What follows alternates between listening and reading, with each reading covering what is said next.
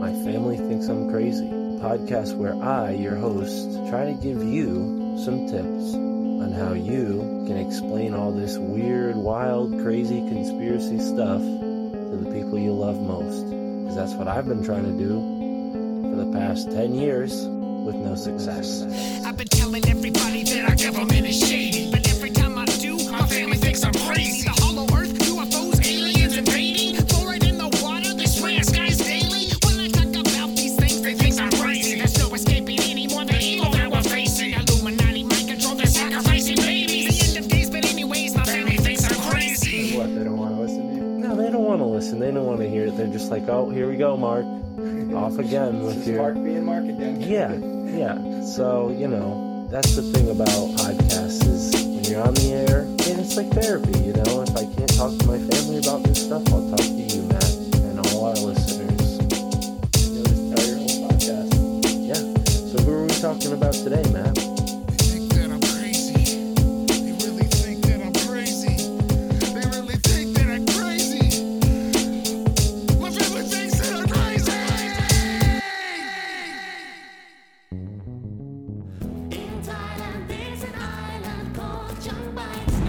คุณกำลังได้ยินครอบครัวของฉันคิดว่าฉันบ้าไปแล้ว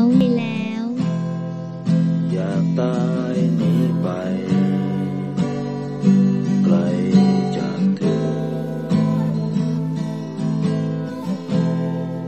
มันเจ็บจนจำ Join me on this uncharted journey into a land first recognized by the Western world as far India in the 11th century. Thailand is a mystical gemstone crystallizing over many centuries into a unique window into our past and one fascinating expression of human culture, unique from Asia and the world as a whole. And like many cultures we've previously explored, Thailand is a world teeming with magic, mysticism, and many occult practices whose counterparts have been lost to the rest of the world. Our guide through this aspect of Thai culture is Peter Jenks, author of the seminal work in this realm titled The Thai Occult. He joins us today to share his latest book, Supernatural Thailand, here on the My Family Thinks I'm Crazy podcast. I'm Mystic Mark, of course. Thank you for tuning in and enjoy this episode with Peter Jenks.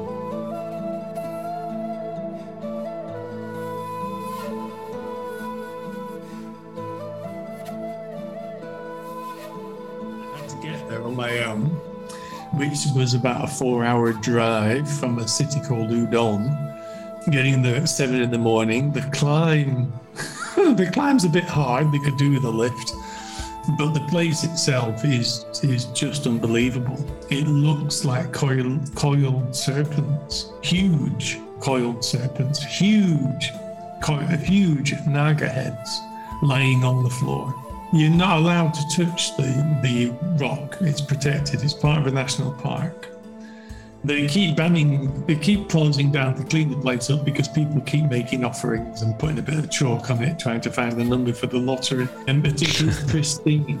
Now, I studied geology at university, and this place doesn't make sense because the weathering is the same on the underside of a bed as it is on top of the bed.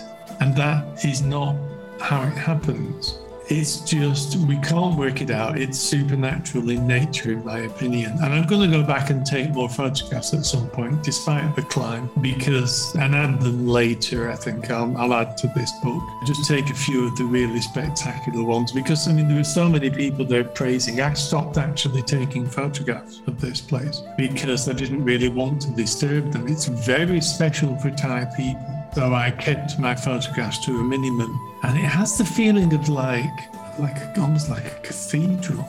It's really quite bizarre. New places for the Naga, but the whole stretch of the river from Kamjanot, near to Kamjanot, around past the Naga mountain, all the way down to, say, Nakhon Phanom, is all mystical Naga area, and it's well worth a visit because there's just something beautifully strange about the place. It's magnificent. And the Naga, really, I see them as an elemental force. They're one of the forces of nature, and in the past 2 or 3 years, there's been some very bizarre film coming out of that area of green snakes swimming upside down in the water, just doing really weird things. And even in that area, when they plough a field, they plough it in a certain way not to interrupt the movement of the Naga on the land. It's there, it's that area. That is the important part for it.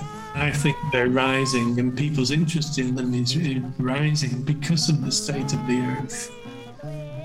And Thailand, if things go the way we think they are with the astrology over the next 8 or 10 years, Thailand will rediscover its connection fully with nature, which would be of great benefit to the country, in my opinion.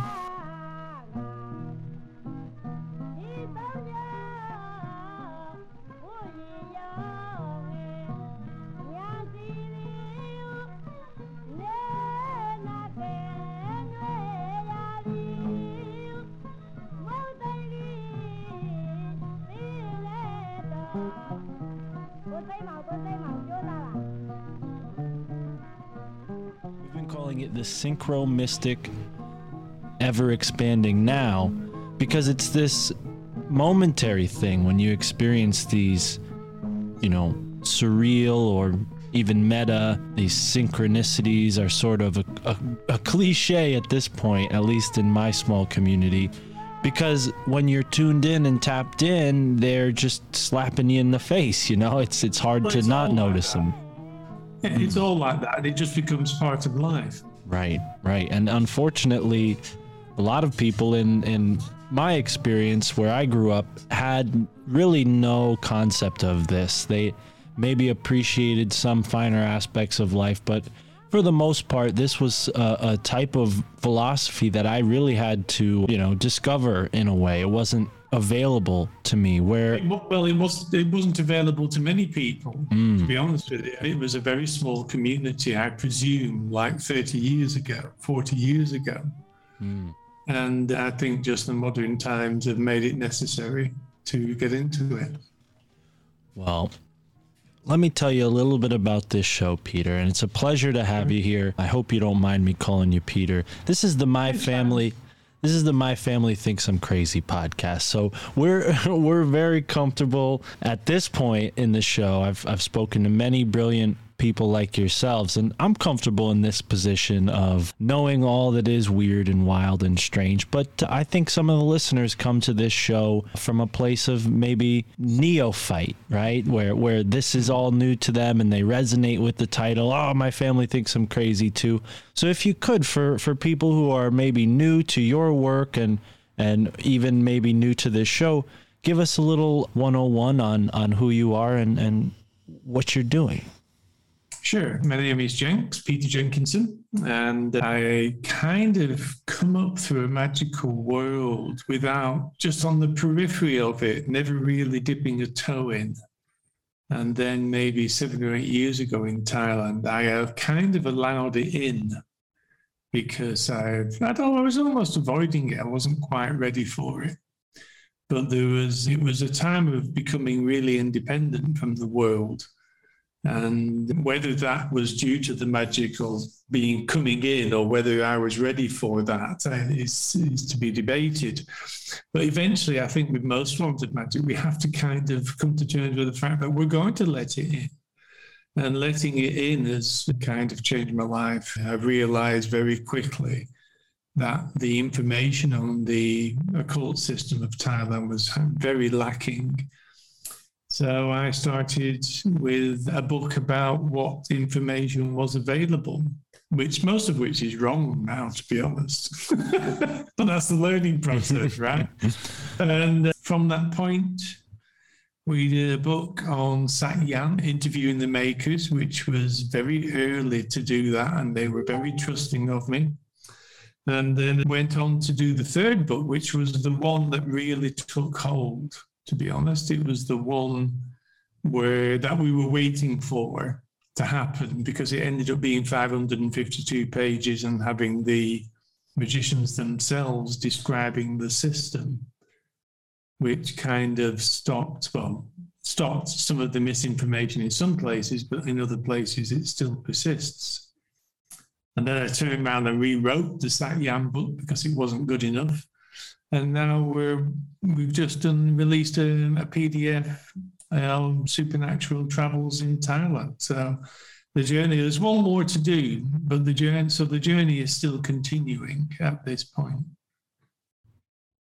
Wonderful, yeah. And I must say again, I'll reiterate that I'm really a fan of your work, as somebody who has really been an armchair magician myself, not quite a practitioner, but more of a reader. I found it really fascinating to learn about this world that really seems like it's out of reach for someone who's, solely an English speaker like myself. So yeah, what you've done is fantastic. I wonder, when it comes to your own process or your own philosophy, how much weight do you put towards like this universalism or syncretism? Because there seems to be two camps. There's people who take the cult and they synthesize every culture to be sort of like a different version of each other.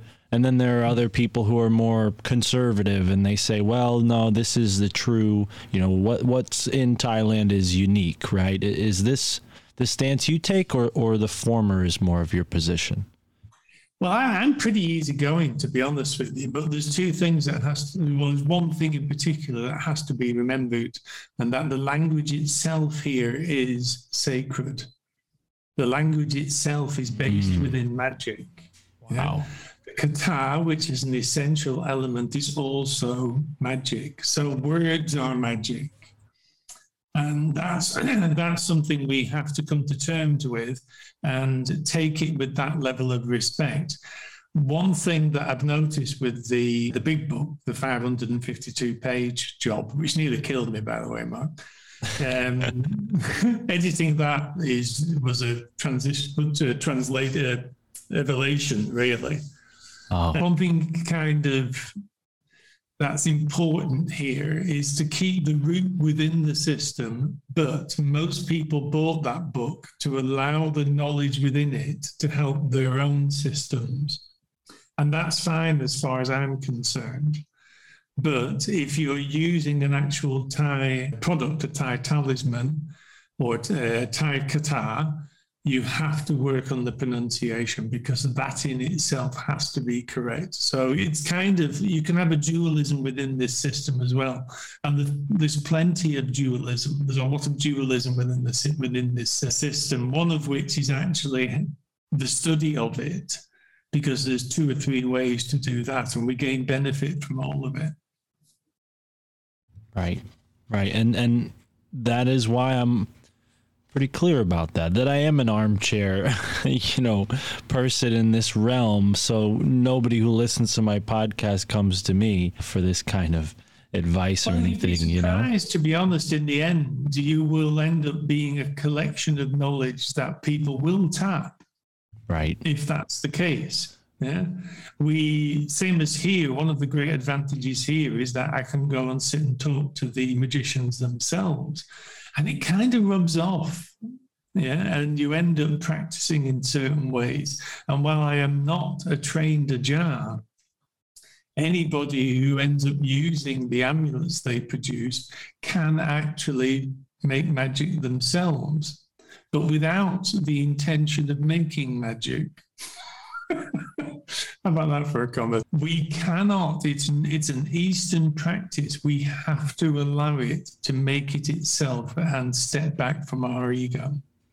And for people who aren't familiar with the term you just used, it sounds like it's a title, an Ajahn. I hope I'm pronouncing it. It's a lay magician. Right. And monks make magic here. Krubas, which is another title for a type of monk, make magic here. The Ajahn is predominantly the lay magicians, most of which were monks at some point. Almost like a blue-collar mystic, so to speak.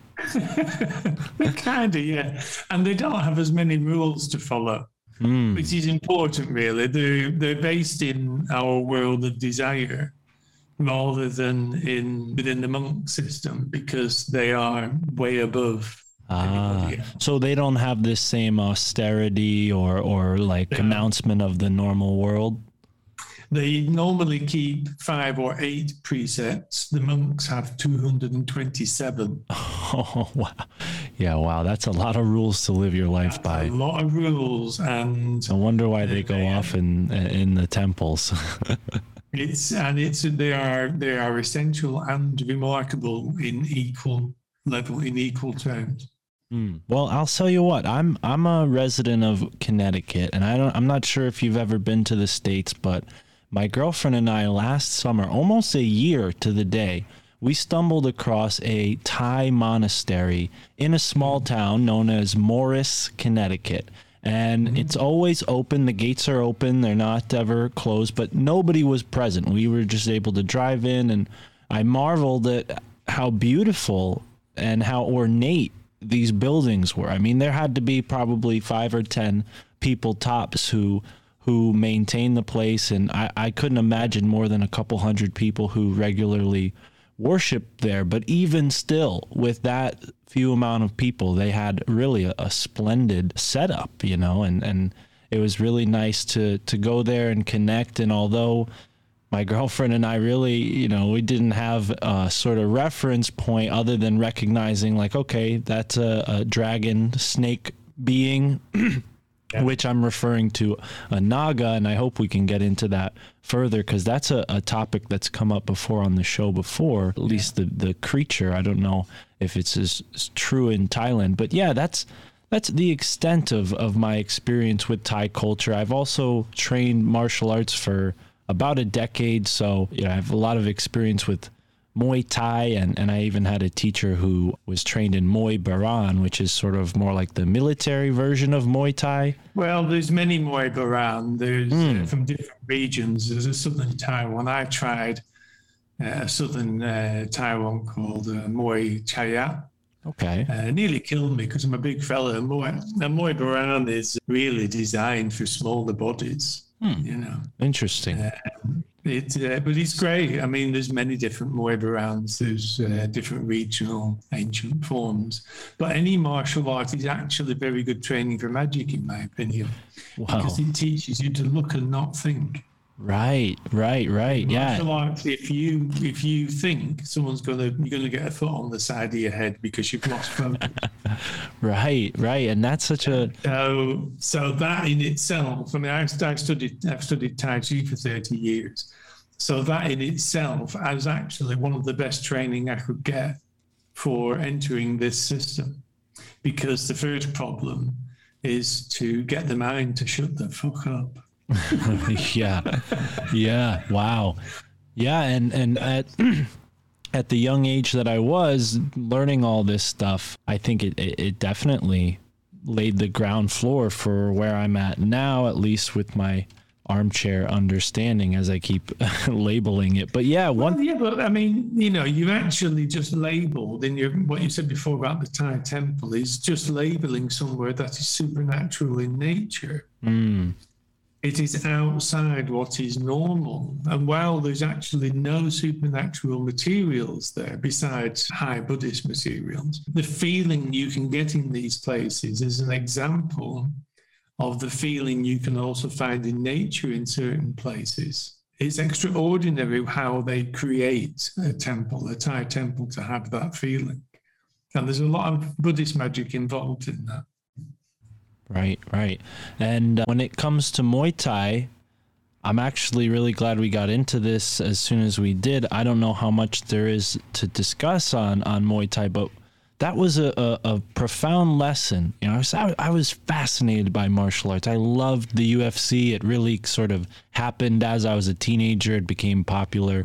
So I joined up my local martial arts school, and there just happened to be a gentleman there who had spent a lot of time in Thailand learning this stuff. And one thing that really struck me about the Thai kickboxing fights is that they spent all this time dancing and praying before the match, and as a competitor myself, someone who's like done wrestling matches, and I always had to get over that barrier of my nerves or what I thought was going to happen, because I would lose if I had that state of mind. I would lose the match. So there was a magic to getting in the right state of mind to be able to take on that challenge.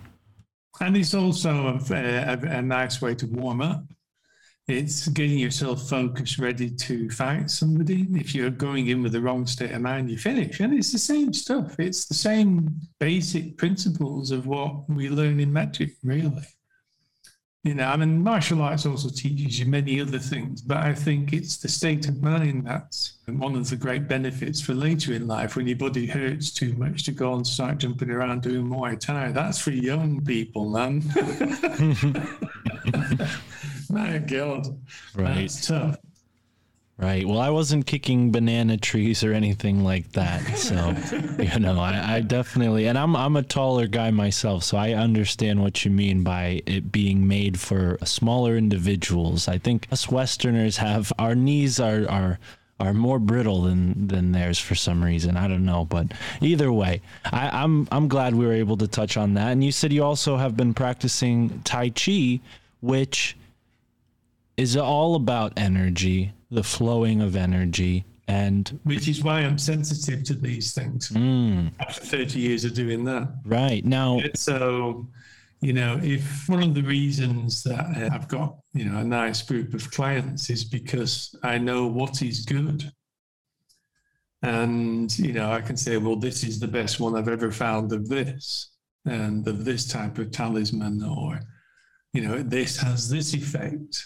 And it's something that we're going to touch on in the last book in the series, The Time Cult 2. You know, how do we find a way into it? What the hell do we do to get past all this?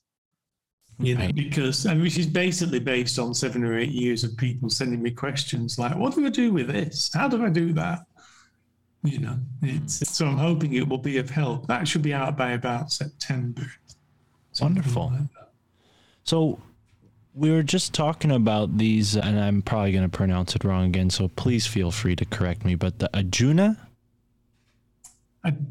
You have to spell that. What's that? Ajahn? Yeah, now I'm flipping the syllables around. I'm sorry.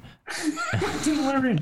It's really hard. The lay magicians, the blue collar mystics, when they create these amulets or these talismans, are these particular to that person's magical path? Is it particular to that person's region or their philosophy? I mean, where does the inspiration for each individual amulet come from? Because it sort of sounds like it's a personal thing. Like you get one from the right person that means something for you. You don't want to kind of pick up one that you found that maybe was meant for somebody else.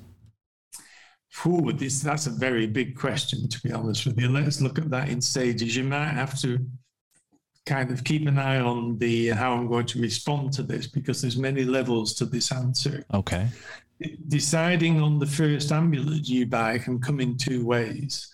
One, you just dive in, and that normally happens with people who are particularly attracted to ghosts and having ghosts in their life, because a lot of Thai amulets carry supernatural materials from the bodies of people who have died in certain ways. They've died before their allotted time. You know, they've died before their natural death. So, and the younger the better, basically, because then they've lost more years.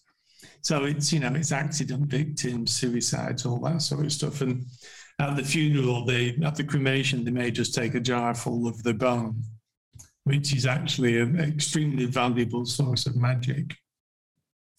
So normally a lot of magicians use that. The monks and some Bhajans also use prai. We call it putakon, which is the value of the Buddha. And to really, the second type of person that gets into this wants to know what to buy. And while I cannot tell them the specific amulet to buy, because the amulet has to choose them, we can request an astrology reading from Ajahn Appichai, who will look at their chart, their birth chart, and tell them what they need to boost from that birth chart.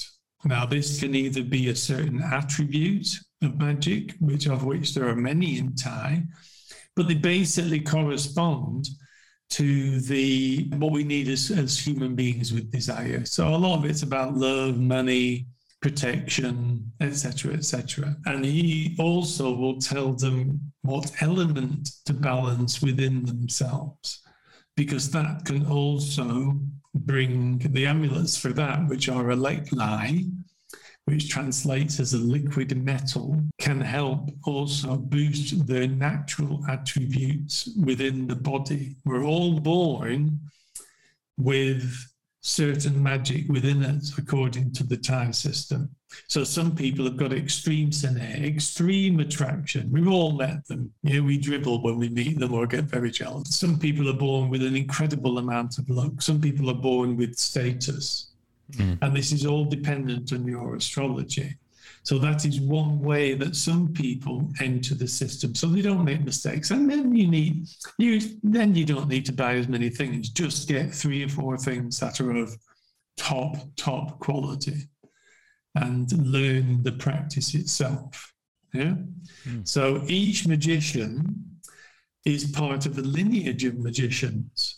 Some people are part of one lineage where they stick strictly to the learning that has occurred and been added to by magicians for the past hundreds of years. Some of these lineages go back to very important people, very important monks. And that's why people study it, because of the fame of the monk, and they can be part of the lineage and also the knowledge contained within. Most magicians choose the buffet. They will have magic, pick little bits of magic from many different people, have many Kruba Ajahns, teacher Ajahns, who help them understand various forms of magic, and they will enter into a relationship with them to attain that form of magic. So this also relates to what people buy, because some people will stick to one magician that they really relate to and connect to, be they living or dead. And other people will just buy what they think they need or feel that they need or are told that they need within an astrology reading. I think that covered the whole question. Am I correct? Yeah, I have a few more questions now because of your beautiful response. But yeah, so it sort of sounds like, I mean, correct me if I'm wrong here, but this can venture into maybe an unconsensual affair if someone dies and then their bones are used or their body parts are used and they're not maybe, aware of that before they die, that is this the case? No, well, the thing about each region of magic in this country is that they often have a relationship with the ghost within that is slightly different. In the Lanna area, which is where I live, Lanna is like 1,000 rice fields, 1 million rice fields, sorry. I underestimated. The magicians here, if somebody dies early through terrible luck, it is related to their karma. And they will have to spend a long time being a restless ghost until the point comes, which would have been the time that they actually pass to the next life or pass on, become an angel or rise. Yeah. During that time, they need merit. They need helping to have an okay afterlife on this realm. And if they get enough merit, they can pass on earlier. Merit is given as like a food for ghosts by the owner of the amulet to help the ghosts in the afterworld that they are stuck in until their natural time of death comes. Yeah, like this symbiotic otherworldly relationship. Yeah. Wow. And those ghosts, actually, there's the helpful ghost and unhelpful ghost. And the Ajahn has got to have a connection to the ghost to be able to persuade it to reside within the amulet and not damage anybody, not attack anybody, not come out, and stay there waiting for merit to work for the person who owns the amulet. Right. And the katar helps feed the amulet and works on the person who owns it to help them connect to the ghost itself. Yeah. So it is working in one way to look at this is to work in process whereby you are considering helping somebody stuck in the afterlife. But as you say, it is not consensual originally. Nobody says, oh yeah, you can take a bit of bone. If I die young, you can take a bit of bone. There you go. You've got it on tape. Because I'm not a hypocrite with this. It's too late for me to die young anyway. Would use that my ghost, Mark. But so it's kind of, the time has gone where they used to just steal body parts before it was even cremated. Yeah, there's stories from 20 or 30 years ago where they'd open the coffin and somebody cut the head off and just put a watermelon in its place. Yeah, that's gone. The time of that type of wild magician has gone. It has changed. And even finding pride now, finding human materials is actually becoming very difficult because of the development of Thailand and the protection of those materials. So eventually it will wane, to be honest. It's already difficult to get hold of. And it's just, it's just due to the development of the country.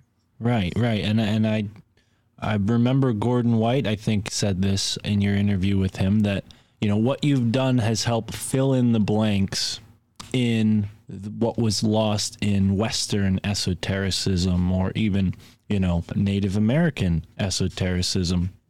To a degree, we can say that. Yeah, and I've had a lot of people write to say that as well.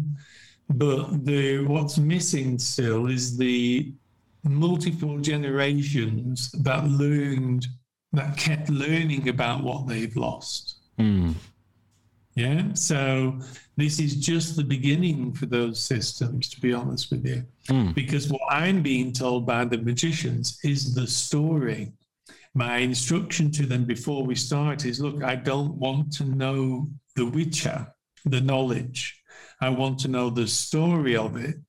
So we are being given keys that we have to then work out how the hell to use that key. And that can take a very long time. Well, yeah, certainly. And I think the other benefit to what you're doing, and this is where I was going with bringing that up, is in the case of here in the States, we have groups that, and I'm not overzealous or paranoid about these things, at least I hope I'm not, but there are groups like Skull and Bones, a secret society within Yale University that's very close to home for me, being that I live not too far from New Haven, and they allegedly have a collection of famous people's skulls. So I've always wondered, what is the occult practice at play here? And now I kind of, not that you've, explicitly detailed their practices, but we can sort of draw a comparison with what we see with this, concept of using bones to do who knows what. And, when you consider who the Skull and Bones Society have in their collection, it doesn't feel like, again, that it's a very consensual relationship, right? So that's why I've had a sort of dubious feeling about it. But yeah, it is interesting that this sort of thing goes on. We hear rumors that St. John the Baptist's skull was used by the Knights Templar as a sort of oracle, right? Every single religion has the use of bone. Every one. The relinquiries of Catholicism, and everybody uses it. Every shamanistic, every animistic, even Islam has magic and the use of bone. They also praise an enormous meteorite, which I can't blame them because meteorites are awesome. Right. Do you know that or not, Mark? Yeah. No, I'm familiar. It's almost like, a giant bone from space when you consider that, bones are minerals, right? Yeah. Meteorites, if you've ever held true meteorite, metallic meteorite or stone meteorite, in Thailand, they're kind of considered to be the source of everything, harking back to before history, to the primordial power. And it can be tapped. It's just can only be tapped for certain types of amulets here. Right. I've always had the desire for a proper meteorite blade, knife blade. Yeah. I've read about stories of meteoric iron falling from the sky, and you know, those were the legendary swords that myths were made from, right? Yeah, man. Yeah. So, I mean, you know, there is a tradition here of making magical knives, and it's very good. It's very potent. They know what they're doing with it if you get it from the right place. They are best made for the person individually. The metals are chosen, the metal mix is chosen per person on an individual basis.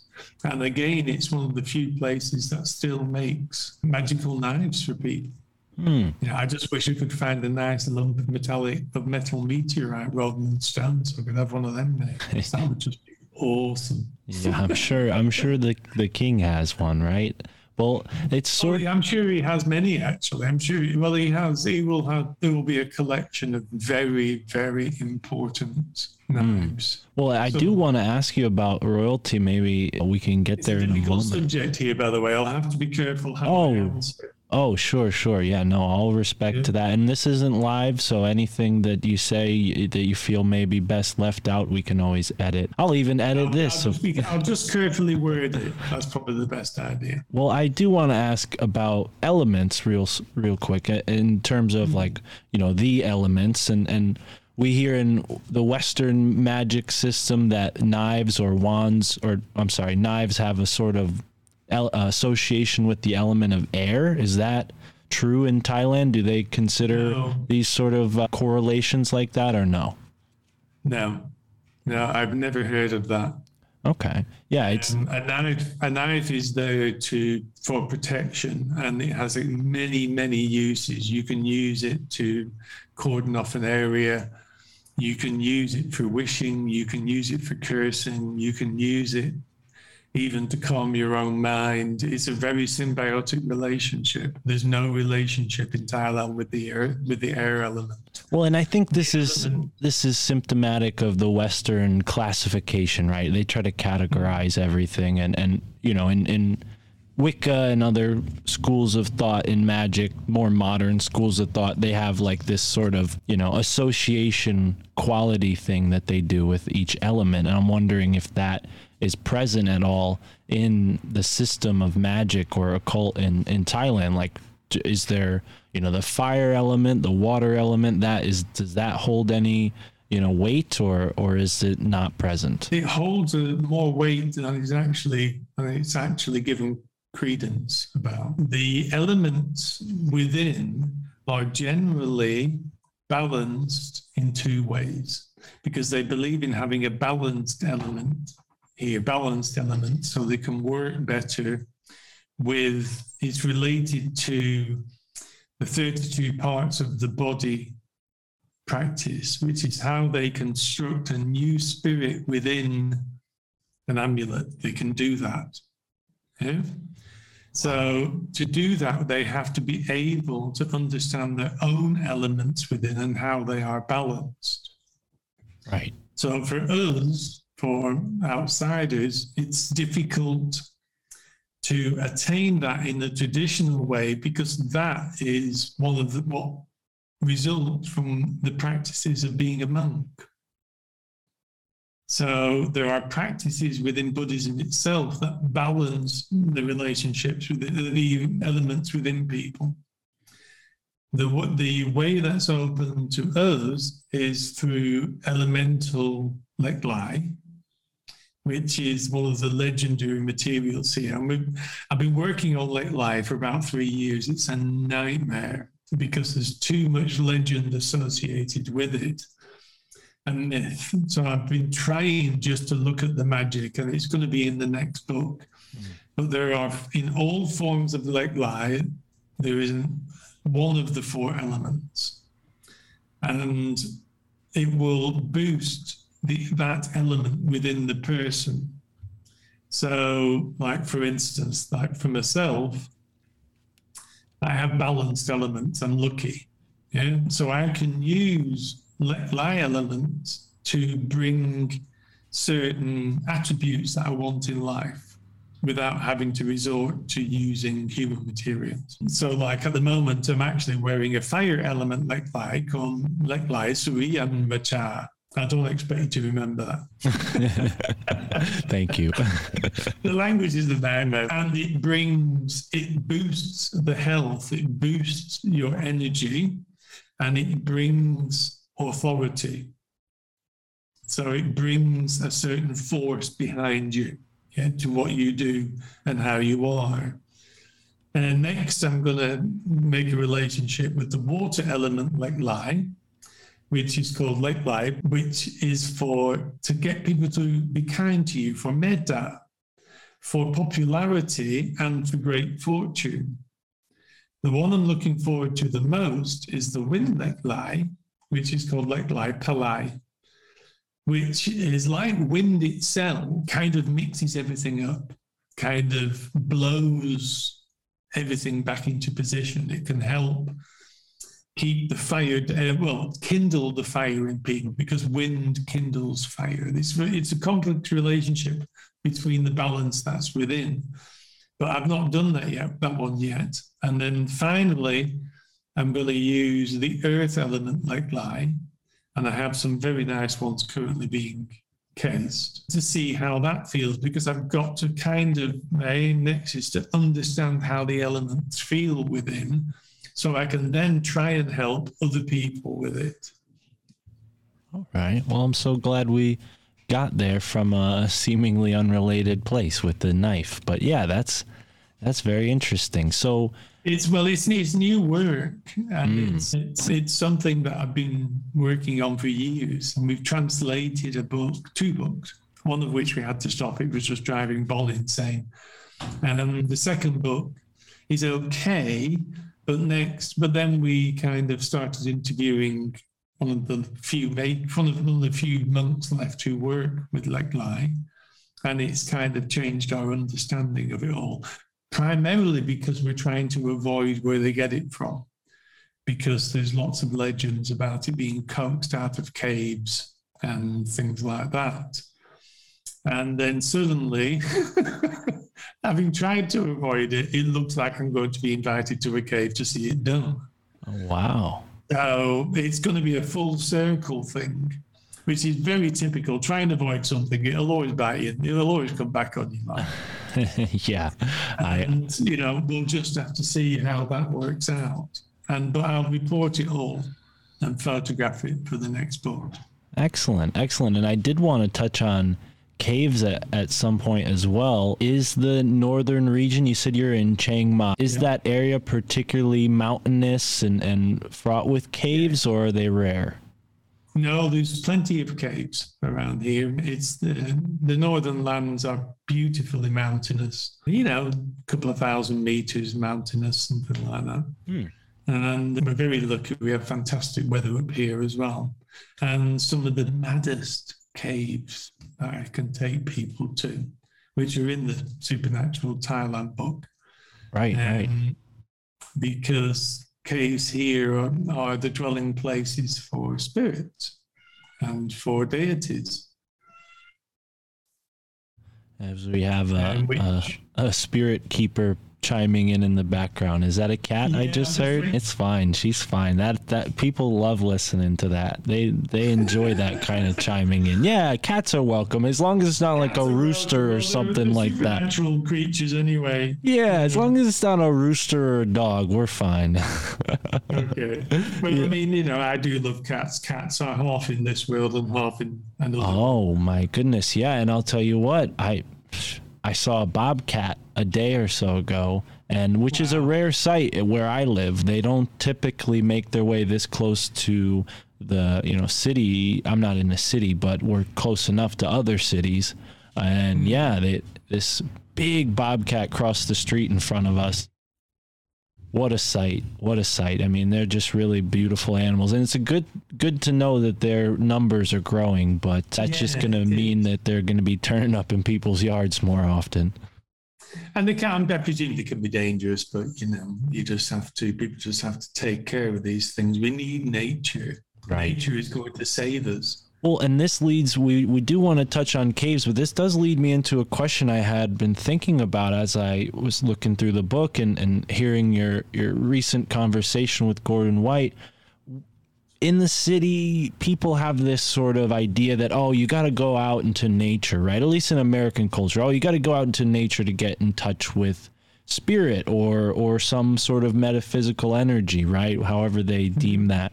But it seems like in Thailand that with the amount of religious art and the way the buildings look, that really I'm wondering, is there a distinction spiritually? Do they consider the city to have a certain spiritual energy in contrast with the rural area, or is it so still not as developed maybe as America to where, everywhere kind of feels that way?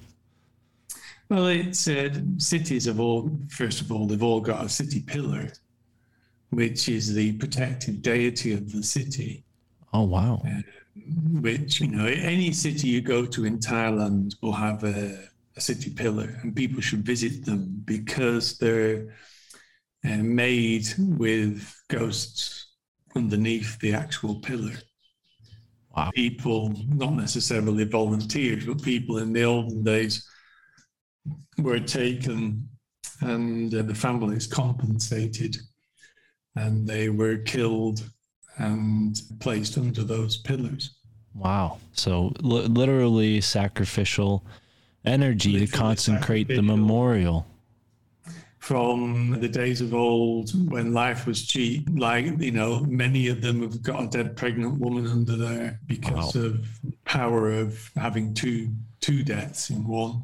Well, that's the case with a lot of the public squares or greens here in the East Coast of the United States. A lot of them were, because when they started as colonies, they would sort of have a meeting ground where the church was, and the burial ground would be right next to the church. And as cities grew, those spots became public parks. I mean, New Haven, which I was just talking about, actually has the first cemetery in America, what we call a cemetery now, which is like paved with set plots.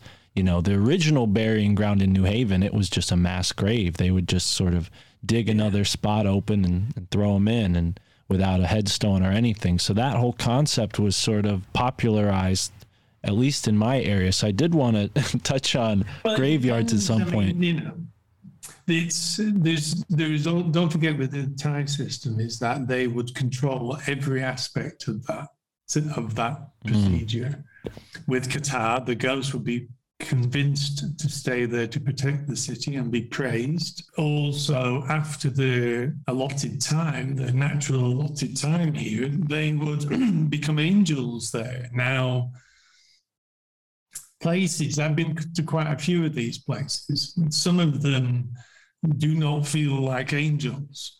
Yeah? Some of them are wild, some of these city pillar monuments. But like the one in Chiang Mai is definitely a tib, an angel. It has a completely different feeling. It's very old, to the point where actually they don't allow women into that one. Wow. Because of the menstrual blood thing can destroy magic. And it's just, we can't fight against that. Don't fight against it. Don't be a pain in the ass. It just is. Go to another one where ladies can visit. Yeah. It's just very particular, the one in Chiang Mai, because of its age. Right.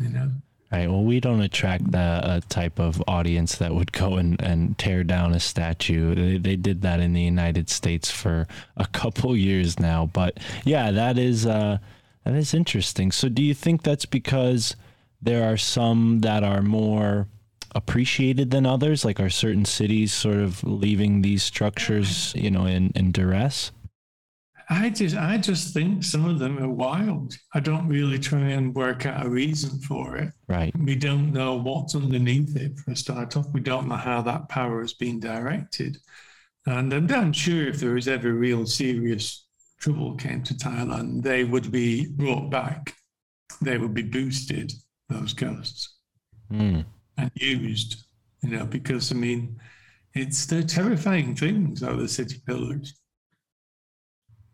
Yeah, you have a lot of images in this PDF I bought, and it's really beautiful. I gotta definitely link all this in the description. I think folks should even maybe purchase it now so they could hear and follow along and look at some of these images. But the cave that we were discussing earlier, is that the same cave where this Naga serpent? I mean, the cave's wall almost looks like it's made to look like the side of a serpent. Is this a natural feature? Cave is that? Is that the? It's Tamil. It says Fu Lanka. Okay. That's really bizarre. This is new, this place. Wow. It only really came out a couple of years ago, and then it was discovered a couple of years ago. It couldn't be any more remote than what it is. It's a complete pain in the ass to get there, but it's one of the most incredible places I've ever been to. And it's very popular at this time. So when we were climbing, there was like well-known Thai stars up there and all that sort of stuff.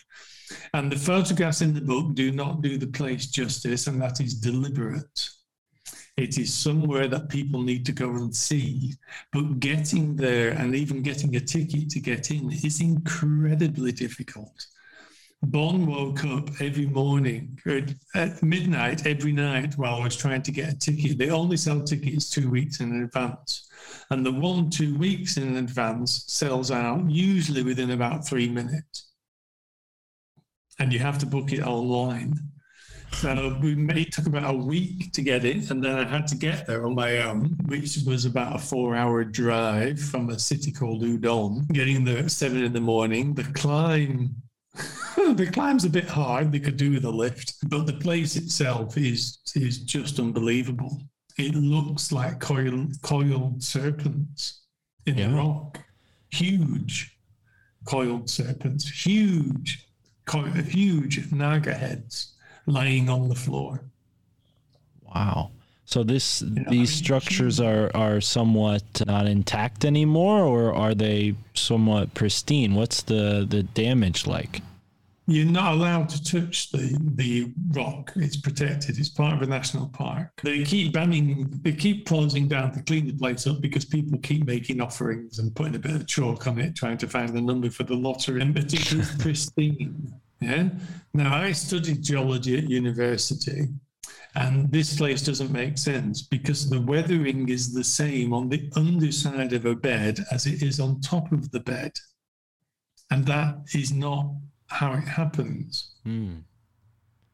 So it's just, we can't work it out. It's supernatural in nature, in my opinion. And I'm going to go back and take more photographs at some point, despite the climb, and add them later. I think I'll add to this book. I just take a few of the really spectacular ones because, there were so many people there praising. I stopped actually taking photographs of this place because I didn't really want to disturb them. It's very special for Thai people. And so I kept my photographs to a minimum. And it has the feeling of almost like a cathedral. It's really quite bizarre. All of it is open. All of it can be got to. You need a guide if you can, it's also local employment. But if you can get a ticket and if you come to Thailand, it's an essential place to visit. Wow.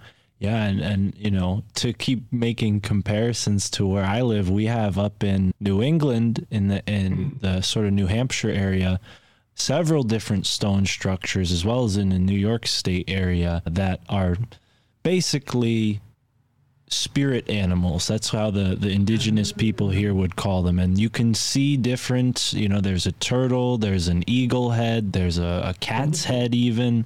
So wonderful. Yeah, so this is something that, is definitely paralleled in other places. And I can... This is one reason I wrote this book, actually, is to try and get people to see the same places where they are. Well, and because go ahead. It's just a matter of opening our eyes and actually starting to praise these places. It will have a tremendous difference, make a tremendous difference to the world.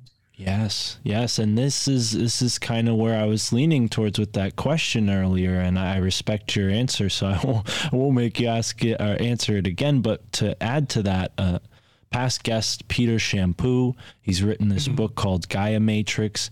His answer to a similar question was that, we here in North America have disconnected from these sacred sites. The ceremonies that once took place there no longer take place. The natives have been taken and brought onto these reservations. So I know this thing hasn't happened in Thailand, maybe not quite in the same way, but it seems there's a lot of strife, at least bordering Thailand. I don't know how much of that makes its way into Thailand, but Thailand does have a sort of reputation for being, a little bit like the Wild West of the East in some ways. So I can appreciate your answer too about these statues or these pillars, the city pillars, having wild energy. They can. And also, Thailand's still a developing country, and we find what we need to find here. Some people need to find the wild side of many aspects of life. But going back to what you said about the native Indians in America, it's my belief in America that there is such violence because you've lost control of the land spirits. Yeah. You've lost that control of the land itself. And it was I think it was with Greg Carlwood. We were having a chat one day, doing a podcast, when he was talking about a detective that had been on his show investigating instant disappearances. Like, people turn around, turn back, and the person's gone. Yeah, David Paulides, Missing 411, yes. Okay, and he said, what is it? What would the Thai people see that as? I had instantly just said land spirits.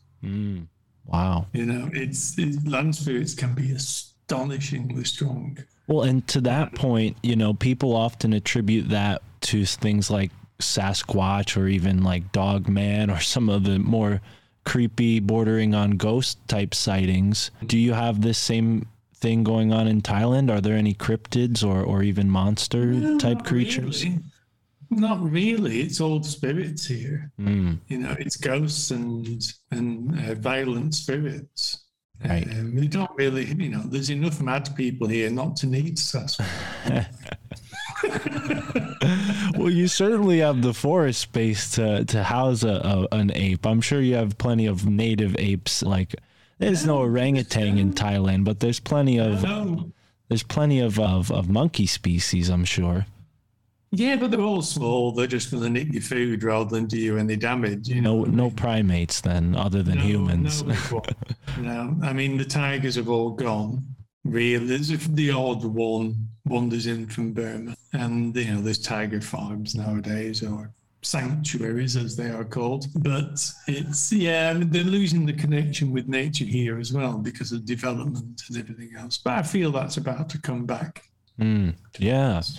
I think there is a sort of wave that's sweeping the whole globe that's hoping to restore our connection with Gaia. People moving away from cities, becoming sustainable, self-sufficient. But when it comes to the Naga cave, is there a direct connection between the Nagas of Thailand and the Nagas of India? Because I'm sure a lot of people have heard that phrase before. I mean, there's even the Nagual in Central America, which has a sort of similar sound and spelling, but it's, we'd be getting into some alternative history if I tried to explain why I think there's a connection there. But I'll let you answer the India-Thailand connection if you're willing. Well, most of the knowledge here, most of the magical knowledge, what is considered to be a structured magical knowledge, most of it came from India with the Lursi, the wandering Assi. So and Buddhism came from India as well, don't forget. Right. So yes, the Naga came with them. And also it was a 7-headed Naga that protected the Buddha from the rain, if you may remember that aspect of Buddhism itself. So the Naga's really been a part of this world for thousands of years. But there's two types of Well, there's a few types of ways to think of the Naga. You see Naga shrines, which are generally just there for bit protection, and there's no Naga present. Yeah, that's the same with many Naga amulets. There are very few actual shrines in nature to the Naga itself that contain a Naga. There's one at Tamwung, which is in the book, which again, no ladies on their period, please. And that's a very strange place. Have a sit down there for 20 minutes and do some meditation, and you'll have a very interesting time. Go there with your walls up, if you know what I mean with that.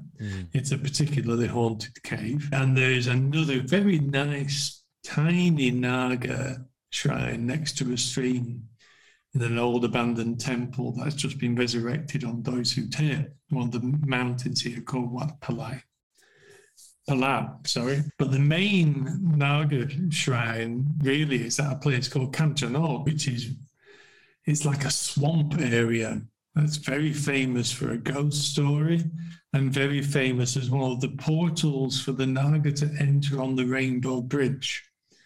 And the main family there is the grouping of Sisuto. And it's well worth a visit if you can get there. It's so popular with the Thais, the cars can stream back a couple of kilometers.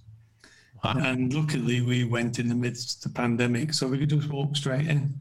You know, the pandemic's been great for certain aspects, because otherwise you'd just never get close to the place. You know, it's that popular for great fortune and for people seeking the help of the Naga. Right. And the mountain you just talked about is one of the new places for the Naga, but the whole stretch of the river from Kamchanok, near to Kamchanok, around past the Naga mountain, all the way down to, say, Nakhon Phanom, is all mystical Naga area. And it's well worth a visit because there's just something beautifully strange about the place. It's magnificent. And the Naga, really, I see them as an elemental force. They're one of the forces of nature. And in the past 2 or 3 years, there's been some very bizarre film coming out of that area of green snakes swimming upside down in the water, you know, just doing really weird things. And even in that area, when they plow a field, they plow it in a certain way not to interrupt the movement of the Naga on the land.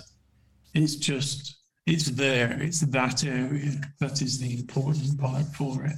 And I think they're rising, and people's interest in them is rising because of the state of the earth.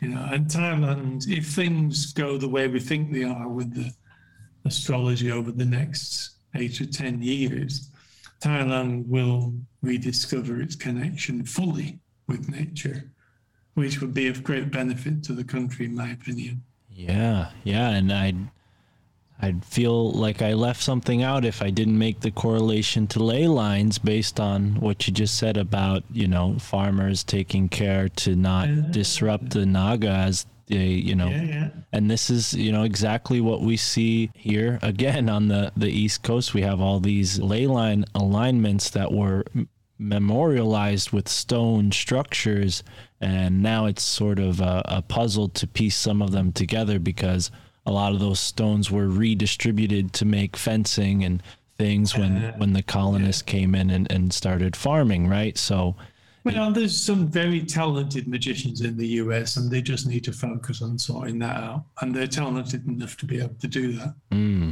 Well, thank you. We need some more credit over here. Appreciate that. Everything, and in my opinion, there are talented people all over the world who can do this, but they need to get together and do it. Well, and this is the difference in Thailand. They can work as a unit.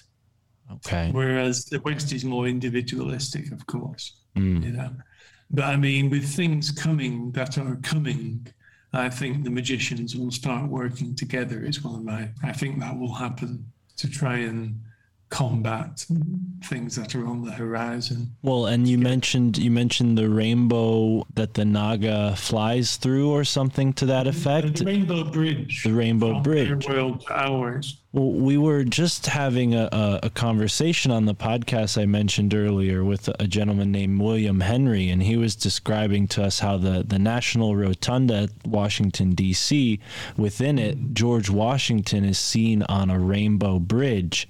And and we were sort of laughing at the connection between that and what we had discussed earlier about like the warriors of the rainbow, this prophecy that is described by the Native Americans. And I sort of made the comparison like, hey, look at what we're doing with this internet. You know, this rainbow is streaming through these plastic and wire cords and appearing through our screens, allowing, you know, this light and sound that is the podcast here to be broadcast to many different people, uniting us all in the same way you're describing. So I hope in a way we can both be a part of that. I know you certainly have with your authorship and your very, very deep research. But when it comes to the regions, you described, you know, having sort of contrast between different regions. That makes sense. I think there's, you know, multiple 7 or 8 distinct different ethnic groups of Thai people, right? So within those different groups, there's going to be plenty of, you know, sort of crossover, but also uniqueness. So would you say your area that you're in, Chiang Mai, has a certain energy that's unique to Chiang Mai? And in comparison, where else do you like to visit in Thailand? Because you mentioned a lot about the Nagas and these mountains along the river. What other landscape features are pronounced in Thailand? Well, you know, if the regions do have their own feeling, but it's all Thailand. And what comes out really now is the different cultures from the different people. That is all just part of the Thai cauldron, the Thai pot of information, pot of knowledge, pot of living. And we just interviewed a Thai Yai magician, a very famous one. We're very lucky to get it. And the differences between their magic and, say, in the raw parts of the Northeast, which are more influenced by Khmer magic, so it's kind of can be perceived to be darker. And then compare that with Central Thai magic, which is generally more ritualistic. It's kind of closer really to Brahmanism, really. It's got Brahmanistic influences. So this just goes on. And to be honest with you, my books really are just an introduction. They're the first go at looking at this sort of thing, you know, and trying to work out what the hell is going on here, because it's all been present for thousands of years, uninterrupted, which makes it an extremely valuable resource. And I think in the next generation of people that come, somebody will have to look at it all again and reappraise it for that generation. But in the meantime, we kind of have to find a way through the knowledge that we are receiving and at the same time live within the world here. Because I'm not going to be some sort of mad person sitting in the middle of a jungle. Not yet, anyway, Mark. But for me personally, visiting places, I love caves. Caves just really do it for me. And if I want a day out on my own to replenish and just immerse, I will generally go to one of the caves of this region. And they just sit for a few hours and they come back completely refreshed. And we're going to have to find ways to do that, I think, as a human race as well. You know, we need the places of power to kind of be, you know, to be born again every time we go. But in my opinion, actually, you know, I was thinking of one of the questions you may ask was, if these places are not available, what the hell do we do? You know, if we can't, I don't know what I'd do now without these places to visit, to be honest, because I wouldn't have my resource, if that makes sense, and the refreshment available. And I suppose the only way to do it would be to create your own supernatural space within your home with an altar and do it in the correct way. And that will eventually act as your battery. Brilliant. Yeah. Wow. You I know, tried to. because I mean we've got to find a way to adapt all this and to, Yeah. to use it. And we're not all in the position where we're sat in the middle of Chiang Mai, you know. Right. But I'm a believer in that there's a way for everything, even the more esoteric practices to be done outside this country. Well, and one thing that I will say, you mentioned this being an intro. I think people often get a little like, as an English speaker, speaking just for myself here, a little flabbergasted. But then when you see the translations of these words, it starts to make a lot more sense, and you start to realize like, oh, okay, this is a very universal thing that any human being can get behind. Yes, it's a very deep part of Thai culture. I don't know how many other countries have such a high percentage of, one religion, right? It's like 94% of the country all is, Theravada Buddhist, right? So that's it's actually pronounced, I only found out this recently, it's Theravada. Now, why it's spelled that way, I have no idea. But this is classic, isn't it? Right. I've been pronouncing it in exactly the same way, but in Thailand it's Theravada. Okay. Well, thank you. I appreciate it. We, New Englanders often butcher many words, even in our own. I've always thought that was the way that we pronounce it. And I found out last year, after all this time of being here, no, it's not. And no one's ever corrected me. Oh, wow. And I should ask, you've been there since 91, correct? Right? I came here first in 91. I moved here in 2001. Okay. Well, I was born in 1994, so for the majority of my life, you've been in Thailand. But where were you before that? Manchester, originally. Okay, excellent. I think we've had a guest or two on from Manchester before. I don't remember who. I don't want to upset anyone, so I'll keep my mouth shut on who I suspect that is. It's always best not to talk about Mancunians. Well, either way, I think language certainly can bring, barriers. It can also open up doors. And you mentioned earlier in this conversation that the Thai language is extremely magical. And I've heard you talk about it's magic itself. I remember there was one instance where we were sat in the car driving a couple of guests around, and Bond's quiet, just sat there, just, being Thai. And one of the guests said, "So what magic do you study?" To which Bond turned around and said, "My culture is magic. Everything is based on magic. Even parts of the language are based on magic, which is why it's so really incredibly difficult to unravel a translation or even speak Thai, to be honest with you, because one thing can mean God knows how many other things if you take it back through history and the influences on those words." Right. Well, and it's quite remarkable. I can't get my head around it, and I live here.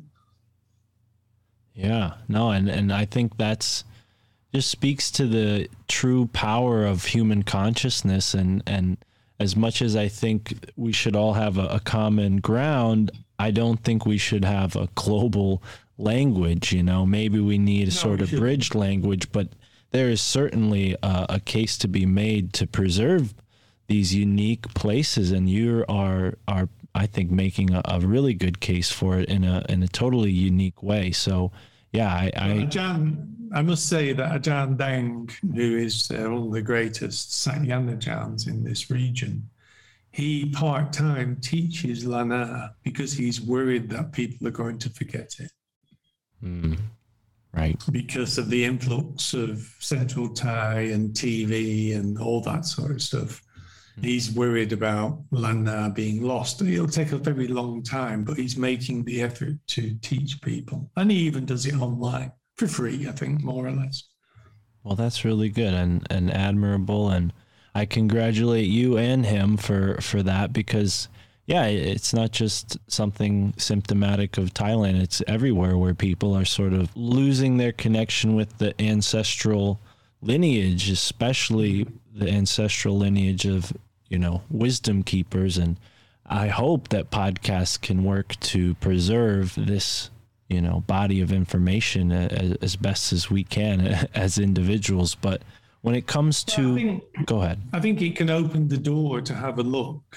Yeah, I mean, never forget, I don't know about this, I've never followed another form of magic, but I think with most magic, you will gain power from the actual lineage itself. It's certainly the case here. They call on their lineage of magicians to help with things, and it can bring a great amount of potency from certain lineages.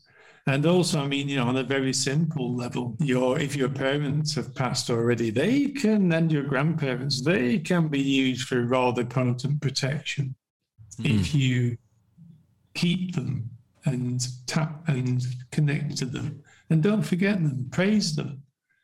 2 incense is the best way when praising your mother and father as a couple.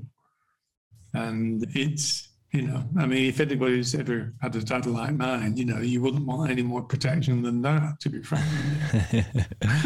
Oh, wow.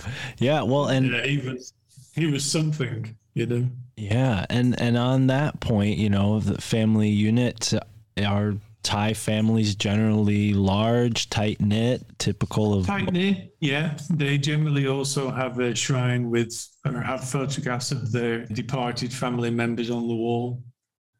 And yeah, it's all just part and parcel of the collection of things that are available to people and the respect that they show for those who came before. I mean, we've got to say thank you. I think it's really important, Mark, to say thank you in this world for what we get and what we have. And I remember back in 2020 when they were looking at this decade, and the one thing that the person I was reading, it was an astrologer, just saying, look, you need to find your spirituality for this decade. It's the biggest thing in the decade. Find a spirituality and get close to it, because it will save your life. It will make the decade easier. Yeah.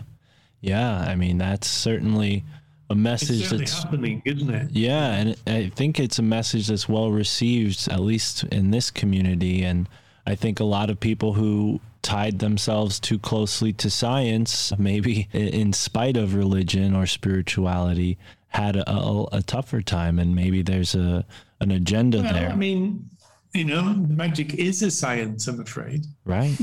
Right. Well, and I should say I'm really kind of generalizing this sort of scientism that seems to have emerged, at least in the West. But I just think we're all thinking a bit hard, to be honest with you. Everything's too linear. You will understand what I mean with the current state of the US, which is very sad to see, to be honest. And this is partly why, as maybe a magical, mystical choice, I try to stay as little informed as possible in that sense of, being tuned in with what's going on, and I think being in a place like Thailand probably makes you feel even more removed from Western culture in a certain way. It only has power if you give it credence. Right. And the problem is that everybody's relating what is going on to something that's important to them. It's just drama. And they're using it to manipulate people to get what they want. Always look at the backstory. And at the end of the day, it's not that important, to be frank. Right. I mean, one of the things that I've always kind of wondered about was, I come from a simpler time, really. And it's like, one of the shocks has been actually finding out what my friends think. And I've known these guys for like 45 years. And we've only just found out how naughty they are, or, you don't believe that, do you? Oh. It's kind of, it should be personal, all that stuff. they are weaponizing people. And they're only going to that effort because they want to manipulate people. And as soon as we can get to that point, things will get easier. Yeah. Where we understand that, in my opinion. Well, and it's a double-edged sword in that way, because I think, you hit on something that gravitates a lot of people to this show, right? Your friends might think you're a little crazy, and that's fine. You're more than welcome. They do. I mean, they've never been in doubt until now, Mark, because, we're all individuals, and this is the wonderful thing about people. Right. Well, Christ, could you imagine if we were all the same? How dreadful that would be. No, I mean, yeah, and with my sort of point I was trying to get to is with magic being a double-edged sword, in the sense that you don't want everybody to know your mojo, right? And maybe that adds to the Thai culture by it being sort of insular, but then at the same time it could be detrimental in the sense that maybe that risks it not being carried on if it's kept too tight close to the chest. Then people are like, well, I'm just going to get into this modern thing and forget about my roots. Magic is there on all levels to enhance the human being, to enhance the person. I think at first when people get into this stuff, yes, they want to, we all do it. Have you seen what I'm wearing around my neck? It might be a baby's hand or something, as an extreme example.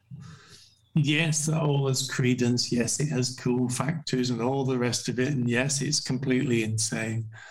But once you break through the effects of the ego and start to ignore it as it should be ignored, and to regain an equilibrium, these things can be used in very profound ways, just from the way you are, just from having studied it, being able to view without thinking, which we were discussing earlier. It's there to change the person. When you are that person, you then don't want to tell people about it. If they ask, then you tell them, but you're not going to force it down anybody's throat. Right. And that, I think, getting that back into the world would be of such benefit to people. We don't need to be told everything all the time, but we do need to discover. Right. Well said. Yeah. And gratitude certainly helps humble a person to be able to have the awareness to see when those events come, and to be grateful is a gift, not just to yourself, but to others. Right. And also it can be with any religion. It can be with any belief system, the sense of gratefulness. Right. It's quite profound, to be honest. I say thank you every morning to the stuff I pray to. But that can be anything.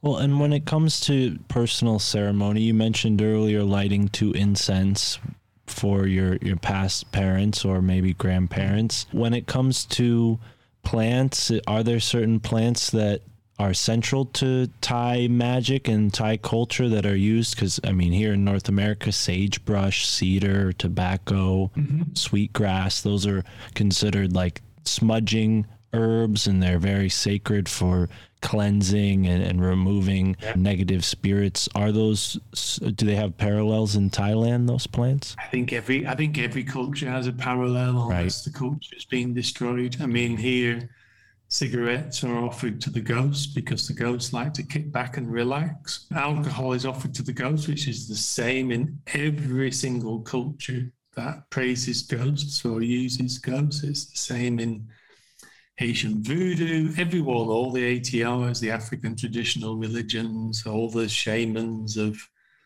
Northern Europe and Northern Asia, all that stuff. It's all very similar in many respects. There's a syncretism, again, that we've discussed. That's important with all this stuff. And, I just think the practice itself is what we need to do, and just separate ourselves. Right. Well, and I have a question about a specific plant and what it, Oh, the plants. That's it. Okay. No, Edit and this bit out. no, you're fine. You answered my question just fine. I'm just Oh, it goes a lot further than that. Oh, go. Well, let you go on, but I just want to bring this up real quick because kratom, and you might have a different pronunciation for it, but there's a certain Thai plant. I may be kratom, maybe I'm mistaking it with something else. Oh, kratom. Okay. That's Yeah. more of a high. Now, It's a very gentle high. yeah, and it's become very popular in the United States recently, and Nice. I'm wondering, how the Thais use it properly. Is it a part of a spiritual culture? Does it have a sort of energy that, because here in America, plants are like entities, right? To certain Native Americans, it has a spirit in itself. Tobacco is a proper noun, not a noun, right? It's a being. Do they have that same sense of plants in Thailand? Not with kratom. Okay. It's just there to get you a bit high. Okay. Because it's Buddhist, you see, so they don't have They don't. hallucinogens and stuff like that. They don't rely on stuff like that. I mean, one of the 5 precepts is not to drink alcohol. Yeah. Right.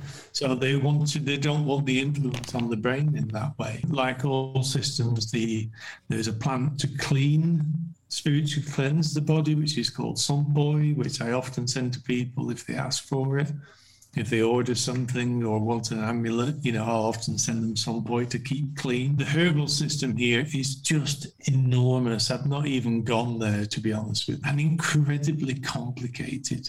So not only are there's many famous herbs here. One example, would be Hura, which you use in the West, but here it's called Makrua, which translates really as the insane love plant. Because it's used actually in the same way as the West, whereby it's for love attraction and for enchantment.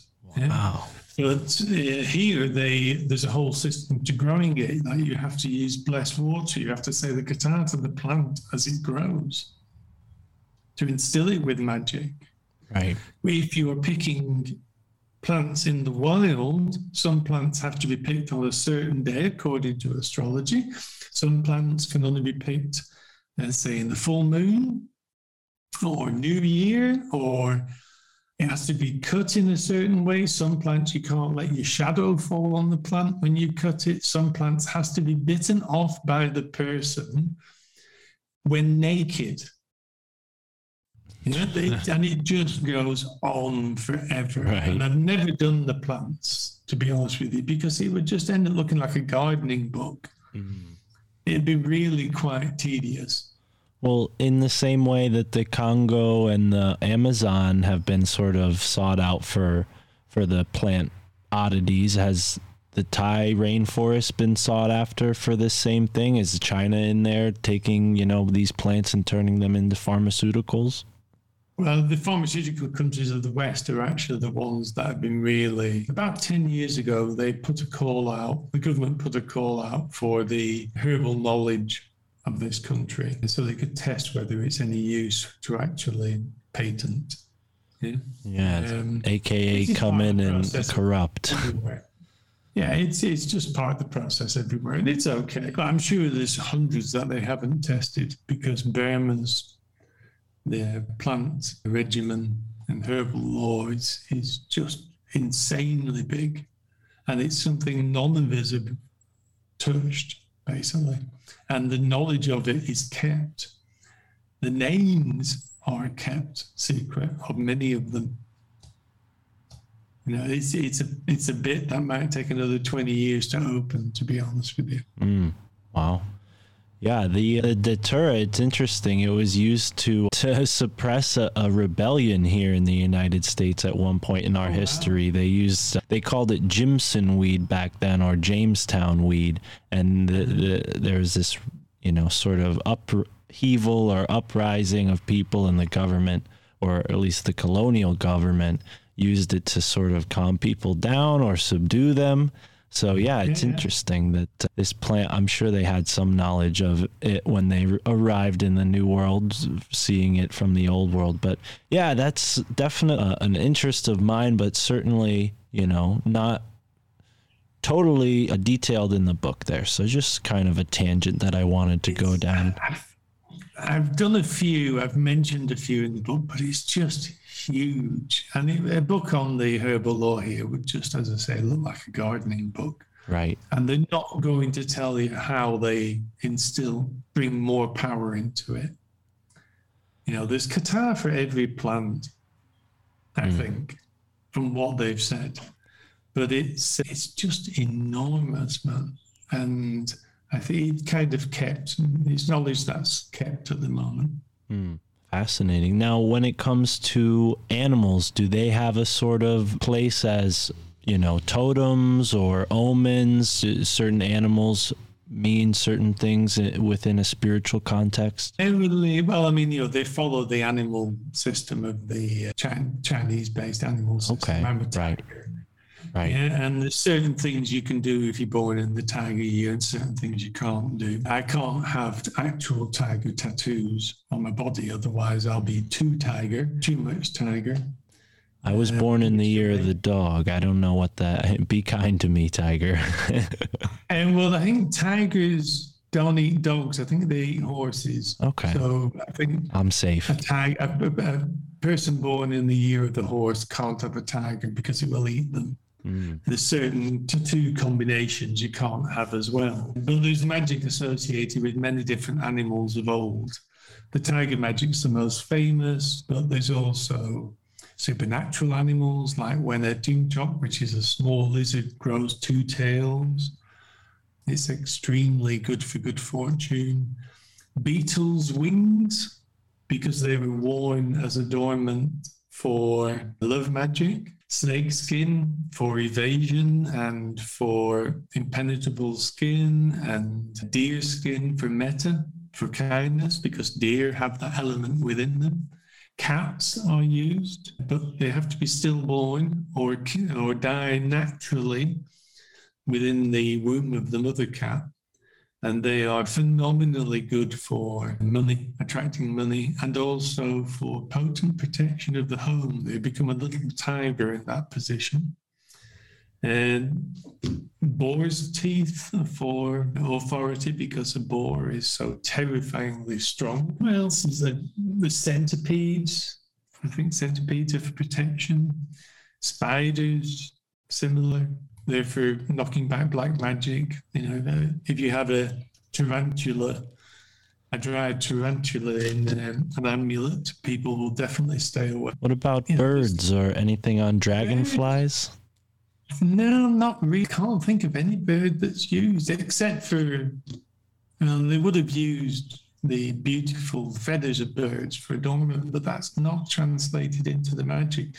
Bulls for protection, like a protective spirit, like a humpayon, are used. It's like a protected land spirit, and they're used to protect the land. But no parts of the bull are used unless, say, it's killed by lightning, because then it becomes supernatural. I think that's about it, really. It's quite big. The animism has survived here from ancient times. Right. Well, and you brought up... Very little they've consciously forgotten. Yeah. There's only a couple of very special things that they're looking for how to do it. Huh.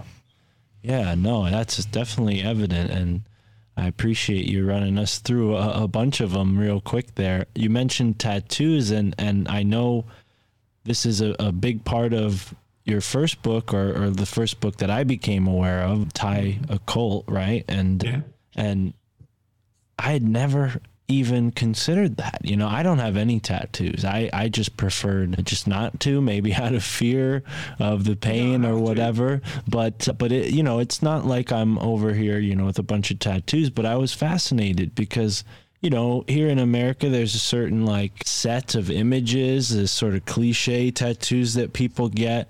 And I wonder, you know, do you think that this translates in other languages, or have they perfected the science of making these, you know, sigil tattoos? Well, first you have to look at the tattoos from other countries, yeah? And I would suggest that any tattoo that is made that involves ritual has meaning to the person, and therefore there is magic within it. It's about faith and meaning. Yeah. But the difference here with the tattoos is that they embody the tattoo within the body. They use a kata to give it life. So it's like an individual little battery of stuff that you want, yeah, a particular type of magic that you want. There are people who copy that, which is a great shame because it's incredibly disrespectful to the system and it will bring you bad luck.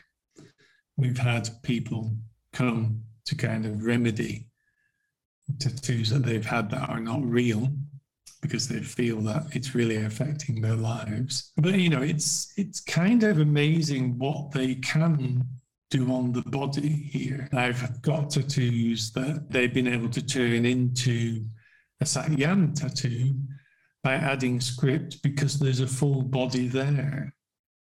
But I've also got the blue tattoos on me of the bones of a chinchok. And I asked Ajahn if he could do that. He said, but it's dead already. I can't bring it to life. It's just a skeleton, you know. To which my really rather disrespectful responses, is there no zombie magic? I have to ask, you know, you never know. But I don't know of any other system. There are tattoos around the world that are related to ritual, ritual is beautiful. Related to shamanism and New Zealand tattoos, all that sort of thing. But there is none that actually embodies the tattoo with life. And I've got a few tattoos from one or two Ajahns in particular that I can feel their separate life on my skin. I can pull on them if I want the use of that tattoo. Wow. Yeah, no, and like I said, I heard you say that. I think it was on Greg Carlwood's show, actually, when I first heard your interview. And wow, yeah, that really stuck with me, this concept of the tattoo being a magical tool, in other words. And another thing that stuck out from your latest book that I got in touch with, which is, of course, Supernatural Thailand, you have these spirit houses that people seem to make in special places, maybe even on their property near their home. Is that true? Mm-hmm.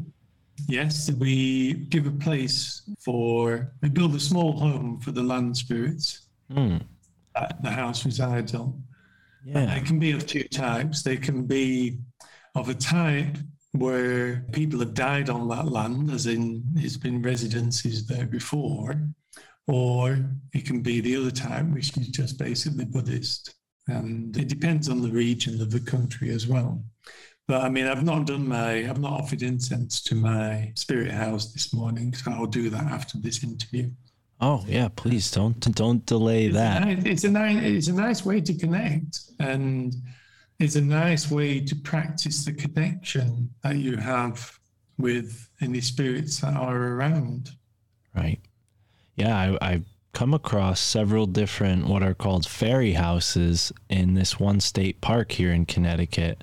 So that's what came to mind when I saw this. And yeah, I think there's a theory that the people who settled in the British Isles initially maybe came from as far away as India. So who knows? Maybe there's a connection there. But yeah, it is interesting the difference is that here they have to be kind of spiritually constructed. There is magic underneath the spirit house to kind of make the land spirit nice. It's probably a sandwich or something. There's takrut. Takrut is a piece of metal with a spell on it underneath the spirit house, and the Ajahn bless that spirit house, and it's there. It's within that spirit house, and they have to face a certain way. They like certain plants next to them. Mm-hmm. They like certain offerings, 5 incense. And you've got to be careful if people come here and buy a spirit house and just put it on the land. And, you know, wandering spirits can end up living in them. And, you know, you kind of need to know a little bit about what you're doing. But if they've done that, we can also make candle magic to help control any uppity land spirits and put them and keep them doing the job that they're meant to do. because one of the strengths of this region in particular, its main strength, is candle magic. And the range of what's available is just phenomenal. Wow. Yeah, I recently heard a folk tale that talked about how in England, at a certain period in history, they would measure a man that was going to be hanged with a piece of wick, and then they would make a candle at that size and burn it to sort of help his spirit pass on after he was hung. Wow. And I'm I wondering, didn't know that. well, is there any sort of ceremonial practice to making candles, or are the colors of different candles important? The colours there's three, only really three colours, yellow, red and black. Okay. And, and there is a specific colour for the type of the candle. The wick has to have a certain amount of threads in it for each different type of candle. And the wick is wrapped in a spell, basically. And it can be pretty complex, these spells. And the best ones I use are Jan Dewey for most of my candle magic. And he writes the spell by hand, and constructs it by hand, and sends a photograph to me of the spell to send to the person who's brought the magic, and their name is within the spell. And Thai candle magic is awesome. Lana, particular Northern Thai candle magic, is awesome. And a lot of things can be solved with it. Yeah, There's not many people actually do it by hand. They'll have one printed, or, for the famous candle types, they just have one printed and then bless it, which is all right, depending on the quality of the ajan involved or the monk. But to have somebody actually handwrite it and recite kata while they're doing it is really very special to find in this modern world. Yeah. No, I always try to, when I do buy candles, try to buy them from a certain local company that I know has a certain care that they put into making the candles. But yeah, I think there's sort of mass produced, it's like a Spanish glass. It's all written in Spanish with like a picture of Jesus on it, right? This is like Isn't it? this is like the trope, that's like what people get around here sadly when they pass it. You'll see like 100 or however many people were there at their memorial. They'll leave all these Jesus candles at the site of their passing. So sometimes you'll drive by this on the road, you'll see a bunch of candles where a person died. Is there any practices around that if somebody dies or is murdered? It was on TV yesterday morning, actually. We were watching that.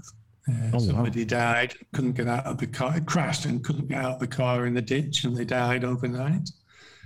So the family went there and they chanted to help the spirit understand that they've died, because often the spirit doesn't know they've died, and to try and move on. And then the monks went back and did the same job as well, because ghosts like that can be dangerous. They can make people crash and affect their focus when they're going past the area.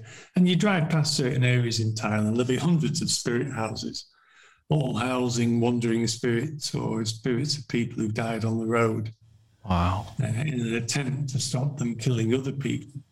Are there any sorts of warnings to travelers to warn them that they're about to go through an area that could have... Be careful. They should have a sign like, be careful of ghosts, or maybe the zombie.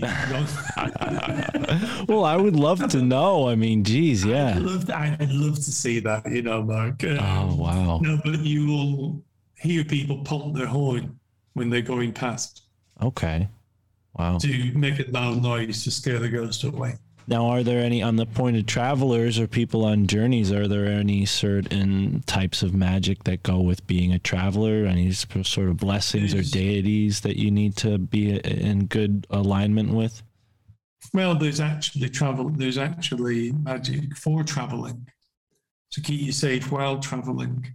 Pongkampai it's called, and we did one of those, which is sold with if you buy that, you actually get the PDF of the Supernatural Thailand for free, because it is a travel book, so we wanted to keep people safe. while they are traveling, because, Thai roads are not Thai driving is not the best, shall we say, and roads can be very dangerous.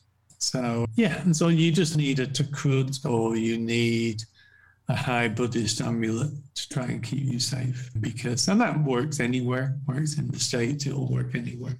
Yeah, that's what I was about to ask. As we're winding down here, I know you probably want to get on with your day as it's just starting here. Mine's sort of coming to a finish, but how applicable is all of this to people? I mean, obviously we want people to come and experience Thailand themselves, but if they can only take a book home with them or maybe even an amulet, how effective, can they find parallels? Obviously we've discussed a couple of them today, but can they find parallels in their own community and begin to maybe, because I'm sure there's people who are, immigrants who maybe want to, feel a connection that could be lost over a couple generations, right? People have become Americanized, or even, I don't know how many Thai actually emigrate to other countries, but I've met. Well, the 77th province is actually LA. Oh, wow. Okay. Big Thai community there. Well, then, we just had a young lady come back wanting to go and get the best traditional tattoos she could find, because she's exploring shamanism, and it's a shamanistic society with a Buddhist overlay here. It's animist, Right. I think really, we're going back to again what I said earlier. I think if you like it, just dip your toe in. Don't think so much about it. The first job I have is to try and stop people putting themselves at the center of the magic. I think that's the first job, to get out of putting yourself there. Right. So the important thing before that is just to start and try it. If you like it, if you're suited to it, continue. But it is a journey. Even having amulets is the start of a journey. And that journey can change the way we see the world, change everything within us that people don't really quite understand yet, because it's only just starting, Absolutely. And that's what we discussed in the last book. That's going to be hopefully out in September, something like that. Right on. Because we have to I didn't want to do this in many ways I carefully word it about what we've discovered in the last 7 years by doing it and following the practice of praising ghosts and deities and all the rest of it. Has to be carefully worded, because the important thing is the experience of the person who's doing it, not my telling them how it feels. So it's experiential. We have to learn from the experience of the life itself. And, instead of wanting to know the answers, it's like martial arts. You'd be told to kick a bag, and after 1 million times of doing it, you might be good at it. Yeah? We just have to learn from the process itself and allow it to work on us. So, the first job is starting. Second job is to get ourselves out of the magic, not to try and control it, not to be the center of it. And after that, life changes. Wow. Brilliantly said. And thank you so much, Peter Jenks. This has been a really interesting, very unique first time diving into the culture that is Thailand and all the magical aspects. I really appreciate it. And yeah, it is like martial arts. I mean, we have to be the way. Isn't it amazing with Thailand? This is just part of the continuation of the opening of this culture. We had Thai food, Thai martial arts, Thai massage, and now we're looking at Thai magic. And there's so much more. I always get the feeling we're just scratching the surface. Mm. It's phenomenally deep culture. Well, and I brought up Peter Shampoo in this conversation, and he likes to interpret the landscape energies, and I'll say, just looking with my own eyes, the shape of Thailand, it has this sort of almost feminine look to it, almost like a womb, right? So I think, yes, Thailand is birthing maybe a whole new impression that'll change the global culture for good. I think, you know. Well, I think it can always act as a place to come and be, which is what we miss in the world many times. And I think it's important as a spiritual center will rise with what the astrology is predicting this particular decade. I think it will become more important as a source of kind of spiritual survival in many ways. Yeah. And to that point, I mean, it's definitely something you and Gordon touched on in your conversation on Rune Soup. I recommend people go and check that out because, yeah, there's a lot that people need to consider moving forward into this new world that we're heading into. And yeah, I think everybody knows stuff's coming. Yeah. But having an indication of what it might be can help with deciding what to do with life, and rather than stressing about it. It's going to happen anyway. I mean, you know, in some way, shape or form. Can't avoid that. We just have to work out what the hell we're going to do. And I think the process of working out what the hell we're going to do might just save the planet. Yeah, it's always at the final hour, right? Well, yeah, we're on the edge. We're just walking a bit of a tightrope at the moment. Yeah. Wow. Well, one last question before we go, sir. And I know you sort of answered this in a way, but you're on the My Family Thinks I'm Crazy podcast. Does your family think you're crazy for all the work you... My mum, bless her, she passed in 2020, just before the pandemic. She got out just in time, which is typical of the mum. She always used to say to me, because I've had a very unusual life, and when she got the first book, and particularly when she got the big book, she said, "We don't know where we got you from, but we're glad you're around." Oh, wow. I think that tells you everything about what my family thinks about me. Well, yes, and thank you. Yeah. She was very funny.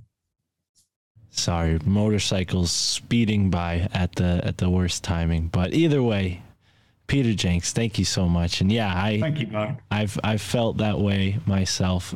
So you're right at home here, and yeah, truly an honor to speak with you today. And I look forward to reading further and checking out the amulets. I think people should go and link up and see everything that you have to offer. Can you tell them before we go where the best place to support you is, to get the books, to, even get an amulet as we discussed today? Well, first of all, I think we should chat again once I get the next book out, because the next book is perhaps the most important one I've done. It's certainly looking that way. If people want to investigate further what we do, there's a page on Facebook, The Tyre Cult Books, and there's a website where people can go and look at some of the stranger things that we sell, thetirecult.com, all one word, all lowercase. And then you will probably have the same opinion as my mum. I'd hope not. Not at least from this audience. But yes, Peter, I'd love to have you back on. I appreciate you offering. And I look forward to what you come out with next. And yeah, on to the next one. For everyone listening, thank you so much. And immerse yourself in the ever-expanding now, wherever that takes you, even Thailand.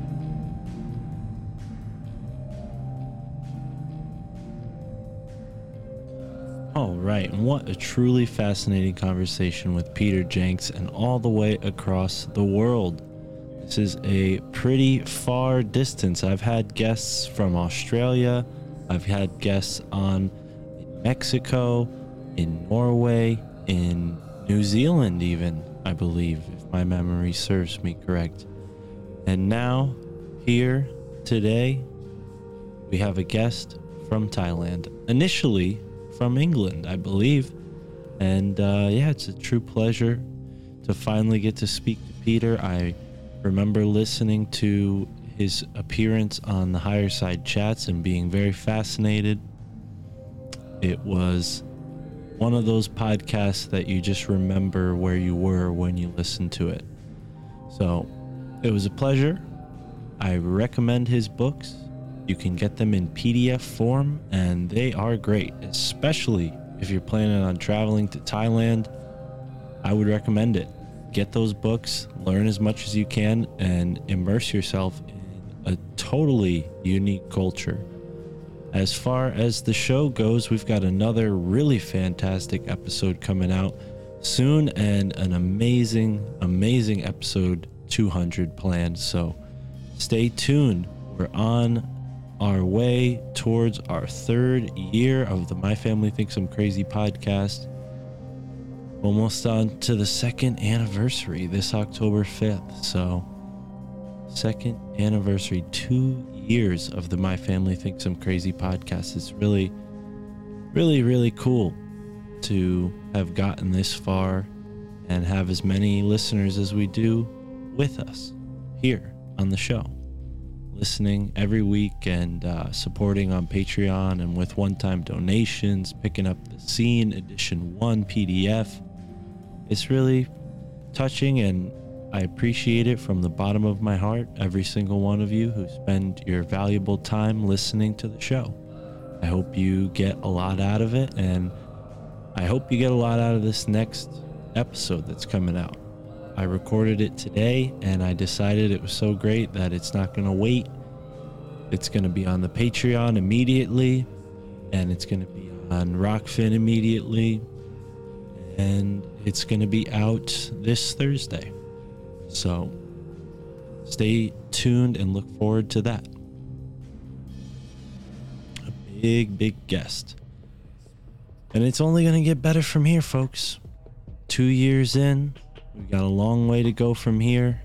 Many goals.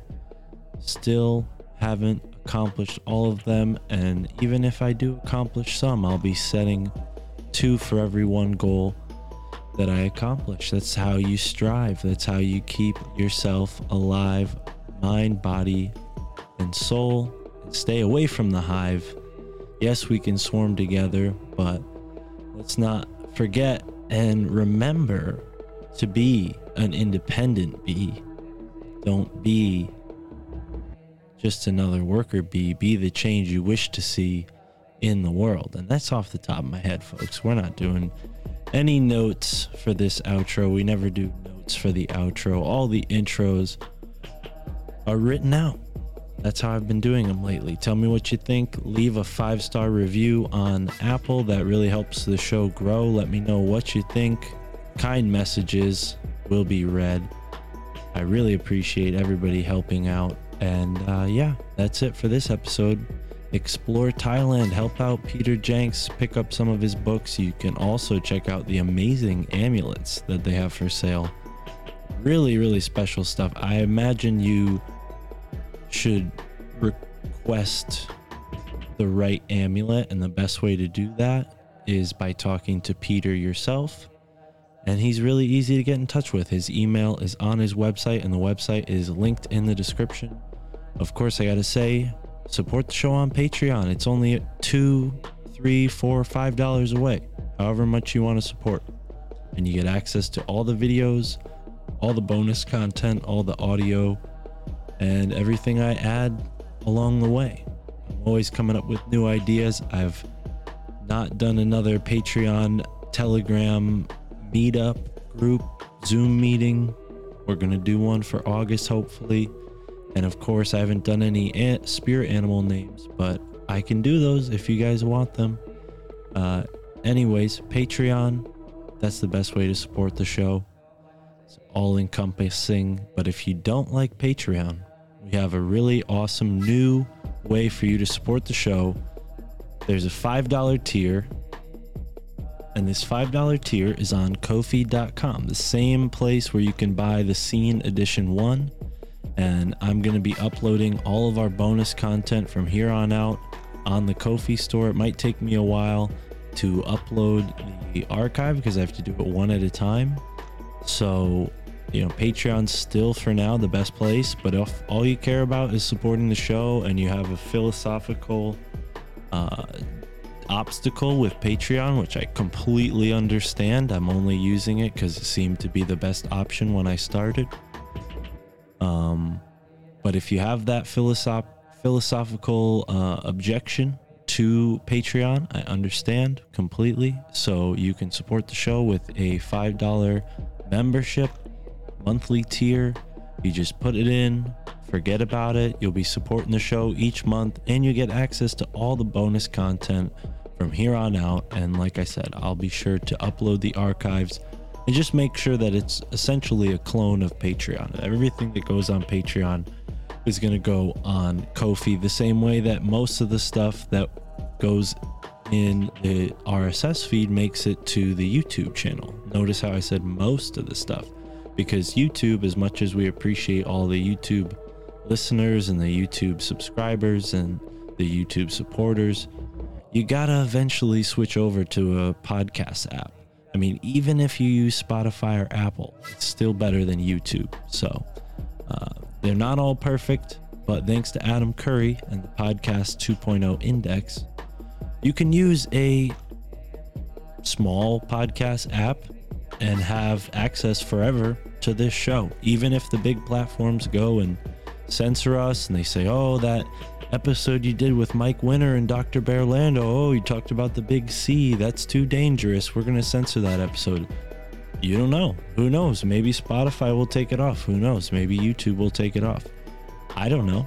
But I know that the podcast apps that I use, like Podcast Addict, are hooked up directly to the Podcast 2.0 Index, which is basically a backup for the same podcast index that Apple and Spotify and all the rest grab the podcasts from that you see on their various apps. It's a very decentralized sort of way to share media, and that's where Alt Media United comes in. And we have a new show that I've been recording with my friend Al from the podcast Forum Borealis, all the way out there in Norway. And we're going to be getting into those sorts of tech podcasting, freedom of speech type of conversations directly on that show. Why do I want to do that show that way? Well, Al is a really awesome dude. He's very, very intelligent, and I'm just, American cultural product that's deprogramming himself, and it's cool to have his European perspective. As much as I enjoy speaking with all of my friends from here in the States and Canada, I enjoy podcasts like this episode with Peter Jenks, talking to someone who's all the way in Thailand, learning about his culture that he is a, sort of an immigrant himself to. So that's just what you can expect more from. And I think with that show, Alt Media United, which has its own RSS feed, of course, you're going to see that side of my interests expressed in that podcast. We have a multifaceted approach. Sam Tripoli recently said on the latest episode of Tinfoil Hat that he thinks I'm coming for his throne of having the most podcasts, and I'm not. I got a lot of work on my plate, Sam. I appreciate you saying that. But yeah, it's interesting. The other thing that came up is Sam being psychic, and very diligent, acute listeners may have noticed that there are certain episodes where Sam Tripoli comes up in conversation and then the show is interrupted because Sam calls me.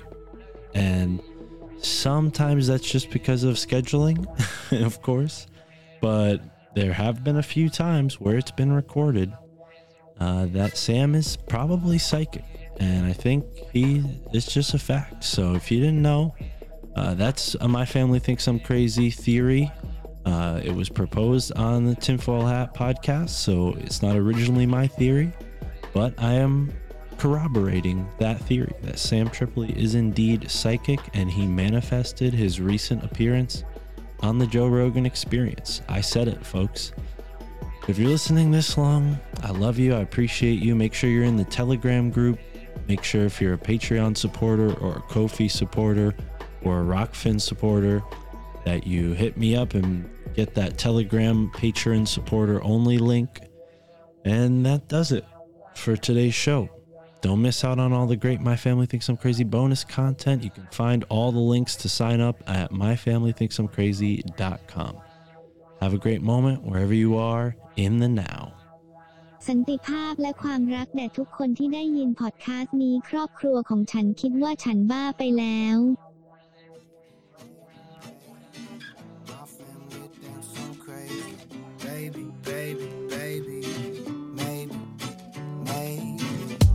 I'm a little extraterrestrial, trying to stay human in a cesspool of professionals. But I confess too much off of the tongue. All my aunties and my uncles shield the ears of the young. I be saying shit and they don't know where it's coming from. In like 100 years, we went Zarbomba from guns. Check the facts, check the Fed, check the stars. Stanley Mines was murked for a water fuel cell car. They each their own, you can stick with your old ways. But eat the rich and drink the motherfucking Kool-Aid. And I can see the red on your lip stain. White skin, blue collar, pure American made. Fuck it. You can keep your blood-soaked heritage and run the soul off the moon-landed narrative. Yeah, my girl thinks that I'm embarrassing. My folks think I'm nuts, but never question the parenting. Stuck in bed, so my boss thinks I'm lazy. Connecting dots, but it's all kinda hazy. I'm on the internet, feeling like I'm Dick Tracy. My pap thinks I'm un-American and shady. Yeah, I'm feeling unhinged lately. Encounters of the fifth kind on the daily. You could tell me that the president's an alien, it wouldn't faze me. My family thinks I'm crazy. Baby, baby, baby. My family thinks I'm crazy. Baby, baby, baby. You might think that I'm off in the deep end. One too many Netflix docs on the weekends. But check the budget for a military defense. Tell me we ain't scared of something not within reason. Steel beams, another 1492. And 9/11 was the red, white, and blue. And you be lit off the floor ride and ain't got a clue. All your dreams just shit on a Rockefeller shoes. Don't believe a damn thing a politician ever said. Ain't one brick left to gold up in the Fed. They still got bricks of cocaine to make crack. Oxy's killing the working class, FDA's whack. Talking like this, got kin talking behind backs. Too much to unpack, so they talk smack. And I'm just trying to converse with my clan, but it ain't fan. So I'm here setting up camp. Stuck in bed, so my boss thinks I'm lazy. Connecting dots, but it's all kinda hazy. I'm on the internet, feeling like I'm Dick Tracy. My pap thinks I'm un-American and shady. Yeah, I'm feeling unhinged lately. Encounters of the fifth kind on the daily. You could tell me that the president's an alien, it wouldn't faze me. My family thinks I'm crazy. Baby, baby, baby. My family thinks I'm crazy. Maybe, maybe, maybe. Just maybe. Stuck in bed, so my boss thinks I'm lazy. Connecting dots, but it's all kinda hazy. I'm on the internet, feeling like I'm Dick Tracy. My pap thinks I'm un-American and shady. I'm feeling unhinged lately. Encounters of the fifth kind on the daily. You could tell me that the president's an alien, it wouldn't faze me. My family thinks I'm crazy. Yeah, I think one thing I've learned is you can't rule anything out. So, maybe I am.